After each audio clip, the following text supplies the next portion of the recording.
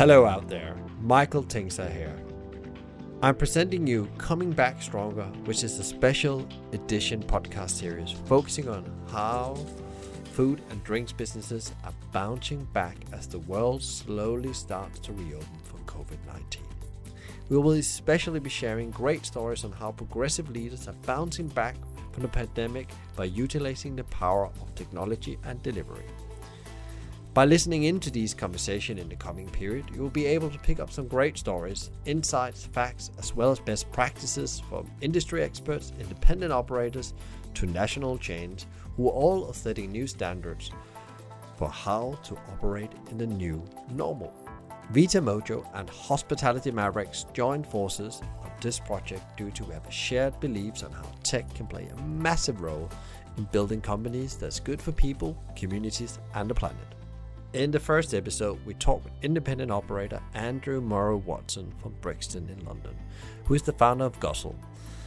He is also a former award-winning national business journalist and worked in corporate PR.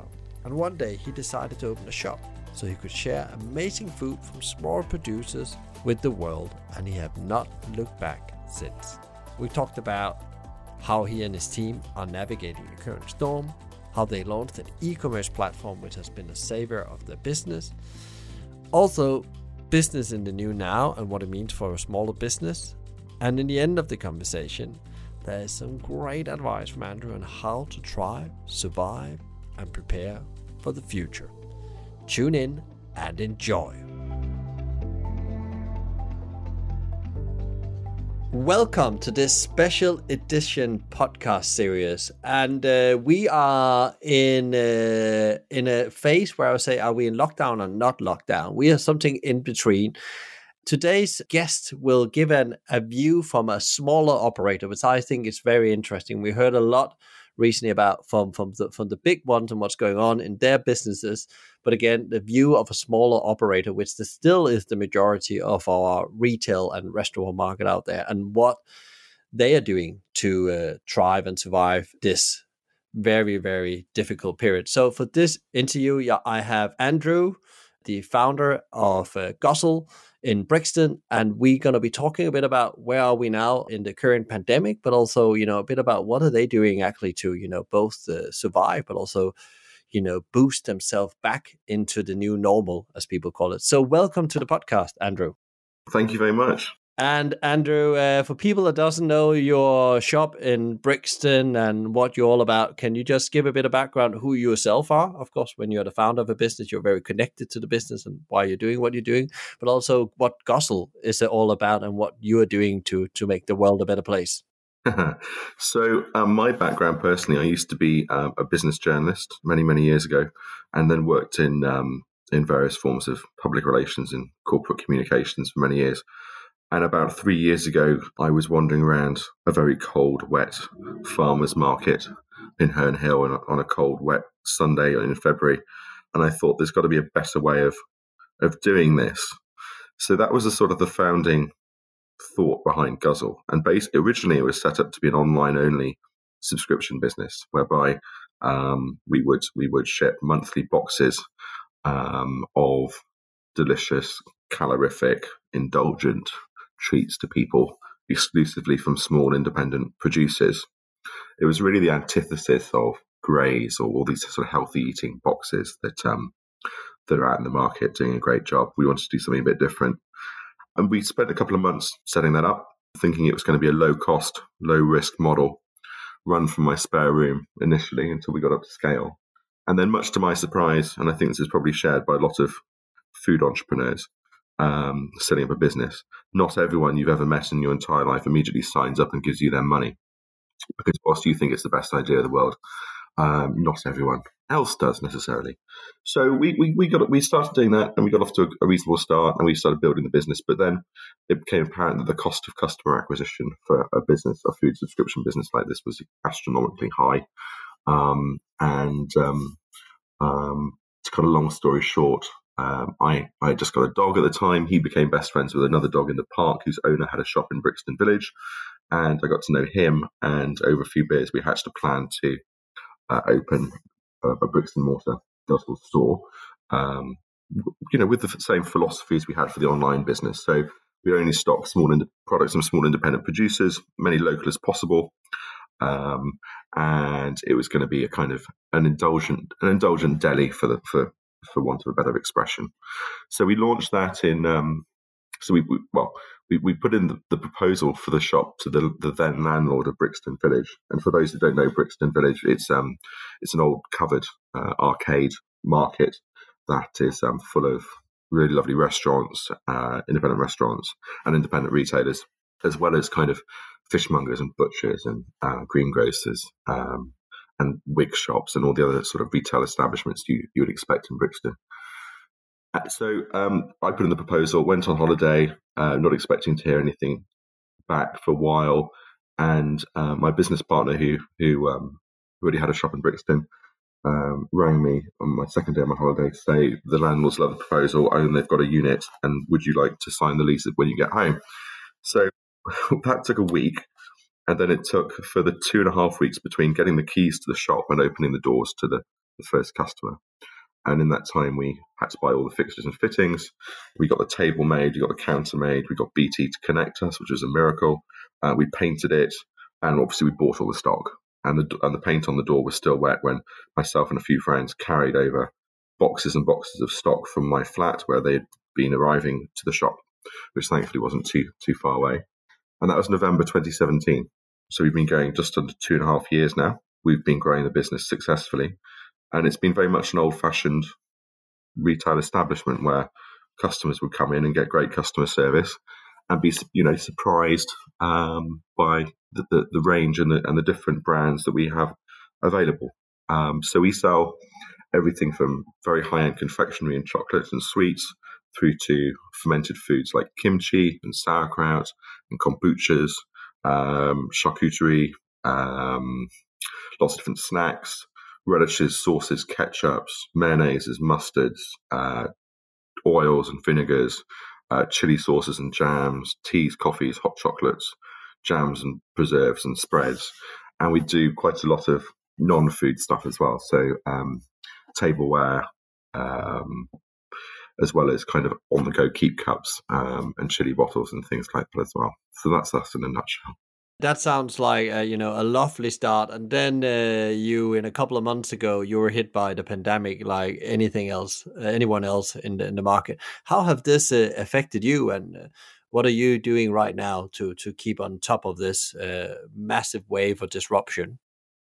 Yeah. So when it became apparent, the week it became apparent, I think towards the end of March, when we were going into lockdown, like other food retailers, we were inundated.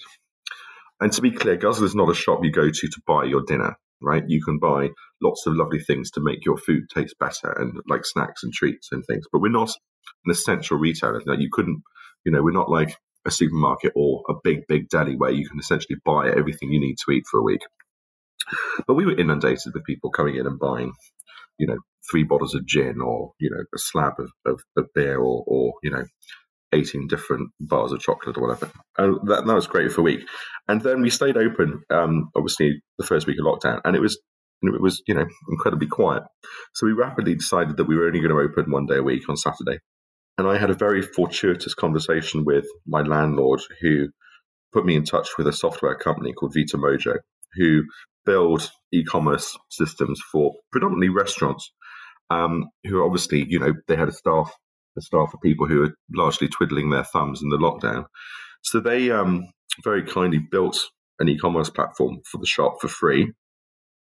And it's not like doing a restaurant e-commerce platform where there's like 12 dishes. We have hundreds and hundreds of products. So they put in lots of man hours to upload all the product imagery and all the descriptions and everything else, and did so in the space of a couple of days. And they will take a small percentage of sales moving forward. So we went from essentially having a very, very slim e-commerce proposition to relying on online orders for most of our income. And in the process of getting this set up, I also took a very low tech approach to online and moving to quickly provide local deliveries. And I literally sent out a PDF to all the kind of customer emails I had, and also to lots of local bulletin boards and to the local paper and anywhere else I could think of to say, if you want to order from us, use this product menu, give me a call or send me a message or send me an email. So that was the start of it, and then the online proposition kind of kicked in, and it's been better than we could have imagined it was going to be, and I think the reasons for that are many and quite complex. Interestingly, the average sale in the shop before the lockdown was about £12 or £13 per customer. The average sale online since the lockdown started has been over £50. I think it's like £52 or something at the moment. And that is a combination of we're providing free local deliveries within 3 miles. So we are deliberately providing a community-based service for everyone who knows us already and who's been in the shop. And I think that's been vitally important. So I cycled over 100 miles in April on my bike, taking around orders to people within a 3 mile radius. And then we've done national orders as well. And it's, broadly speaking, it's been about 60%. Sales have been about 60% local and 40% national. And it's funny the different things that people buy when they're in lockdown compared to normally. But you can't buy a jar of lemon curd in this country, as far as I can work out anymore. And marmalade is suddenly much more popular than it was. But so we've done okay. It's a massive struggle, and it's not replaced everything that we've lost, but it kind of gives us a lifeline. And I think it also points us towards, I think, the future of retailing as well. It's going to be, it won't be the lockdown that kills independent food retailers. It's going to be what happens afterwards. And I think that we are obviously heading for a really, really steep recession, firstly. So there's a huge economic challenge coming for all retailers, regardless of size. And I think secondly, and perhaps most importantly, less people will shop for pleasure. Shopping is something to do on a Saturday afternoon when you've got nothing else to do. I think it's going to become less of a pastime than it was. Now, that being the case, how do retailers react? And I think that is going to be the single biggest question that we're all kind of struggling with right now. What do we do once lockdown ends? How do we adjust our business models moving forward? And I think that from a small independent retailer's perspective, the one thing that is clear above everything else is that the retail ecosystem, the food retail ecosystem, has shifted fundamentally. So before, you would have the producer, and that could be a farmer, or it could be somebody making jam or salami or bars of chocolate or whatever else. And they would sell to a wholesaler, who would sell to the retailer, who would sell to the customer. And because, particularly at the wholesale distribution level, the retail customer is either really struggling or is no longer trading at all, these types of businesses are now going straight to the consumer. And producers who were previously content to sell to their retail customer base now have to really invest and really spend lots more time going direct to consumer as well. So in South London, where you had huge wholesale markets, New Covent Garden and so on, a lot of these wholesalers are now going direct to your customer. So in many instances, your friendly supplier, your friendly wholesaler is now your rival, which is interesting. And just cycling around the streets of South London doing deliveries, it is really apparent just how many people are doing the same thing, and how many cycle couriers are out there dropping off bags of goods or boxes of vegetables or fish or meats or whatever else it happens to be. So there's been this fundamental shift in how people, how the end customer receives the food that they put in the fridge and in the cupboard. And we will have to wait and see how much of that sticks once lockdown finishes and how much of it goes back to normal. Because I think until we have a vaccine and the fear element goes out of shopping, people are going to carry on getting their food from direct and having it delivered to their door from small retailers. not just like likes of Ocado that have been, and Tesco that have, where people found it very, very hard to get delivery slots, and supermarkets where once they were the source of convenience, now they're the source of inconvenience. You have to queue, and you can't get a delivery slot, and you can't buy a bag of brown rice that you wanted, and it's a real hassle. And ironically, the small independent retailer, which before the lockdown you would have traditionally seen as being a source of inconvenience because you would have had to go into that individual shop, and that takes time, and they're probably going to be a bit more expensive, and so on and so forth. And now the kind of the heroes of the situation, because they're the ones providing great fulfillment and great customer satisfaction and providing great quality products. And I think that's been a real eye opener for lots and lots of consumers. So we'll just have to see how much of that sticks. But I think it is clear that independent retailers, food retailers, cannot live by the previous model, the pre-lockdown model. They've got to be thinking much more creatively about how do I fulfill the customer need, because the customer is not going to come to your door in the same volumes as they were before. And what are you doing yourself? You said you talked about different business model, additional revenue streams, you can call them as well. Do you have anything planned? Are you working on anything to actually say, okay, well now I have my shop when it opens again. I have my digital platform where I sell from. I was surprised to hear how much you sold national. That was very interesting. A local shop like yours go national with their sales.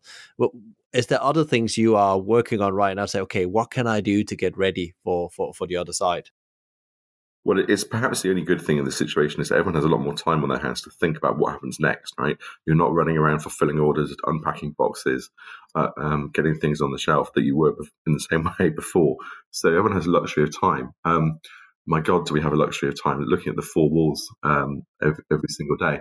What are we doing? So I think before the lockdown, the next expansion step would be to find a second premises and a third premises, and roll out the model in a traditional manner. I think that it will no longer happen unless there is a fundamental reshaping of the rent and rates equation, which there may have to be, but because obviously commercial property is not worth anything like it was pre-lockdown, but that's a whole other different subject. But I think the focus now has to be on online. I think it's interesting that if you're a foodie and you really, really enjoy discovering great new products from small producers, if you have a local independent food retailer who fulfills that service for you, fantastic. Most people don't. And if you look at online food retailing, what is there above Waitrose? Nothing. In terms of nationally recognized brands, there is nothing above Waitrose, which strikes me as being really surprising. So I think that's where we want to sort of shape the business moving forward. And so I think, any spare capital that we have or any extra investment that we receive post-lockdown, I think will be shaped towards expanding that side of the business. I do think that for those that have a bricks and mortar presence and have a fan base of customers and a loyal group of customers, that local fulfillment element is going to be vital. And it by delivering goods to the door and having a chat with your customer on the doorstep, you are, if not replicating the in-store experience, then certainly providing some of it.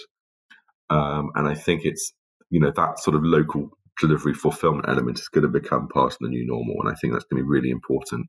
And it's you don't have to embrace technology or invest heavily in technology to do that. You need to have, you need to communicate directly with your customers. That can be done through, local newspapers, local media, like print 5,000 flyers and deliver them around to your customer's door. It's rely on word of mouth. I'm a dog walker. I have a dog. Some of my best customers are fellow dog walkers I meet in the park. So yeah, I think local fulfillment is going to be really, really important. And I think that the way the market is shaping is that the cost of that fulfillment, if you can't do it yourself by jumping on a bike and doing it, I think the cost of local fulfillment is going to come down because you've got a lot of you've got a lot of people who in need of work, and I think I think you'll find operators springing up to do that last mile from the shop to the customer. Are you doing all your deliveries yourself, or have you involved somebody? Because there's always a conversation going on. Should I do delivery myself, or I'm using a third party courier or platform for that sake? I think if you go down a third party route, it's quite expensive at the moment still. And it depends if you're a restaurant, it's easier to do.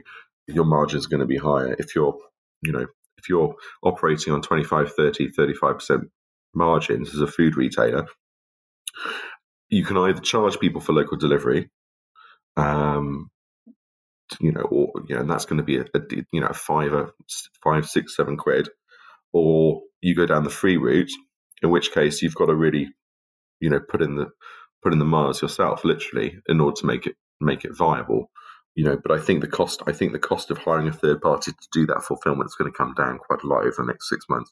But I mean, the strange part of the situation is everyone's got quite a lot of time on their hands. So, I can get out on the bike and go and deliver to my customers. And actually, it's been quite nice weather, and it keeps the lockdown tummy at bay, right, by doing it. So, and also gives you the opportunity to actually listen to your customers and hear their experience of lockdown and what they, why they value your business and why they order from you and what sort of service they might look for in the future.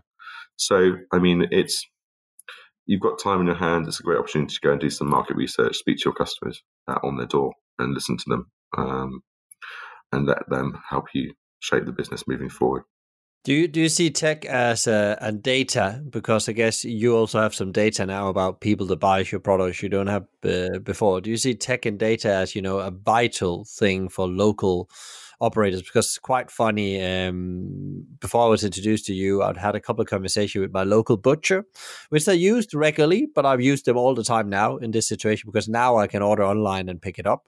It takes when you have a family, they're stressed out. The same with my greengrocers. They're on email right now, but they're looking at a web shop opportunity as well, because they can see that people want this and they want to shop with them if they make it convenient for them.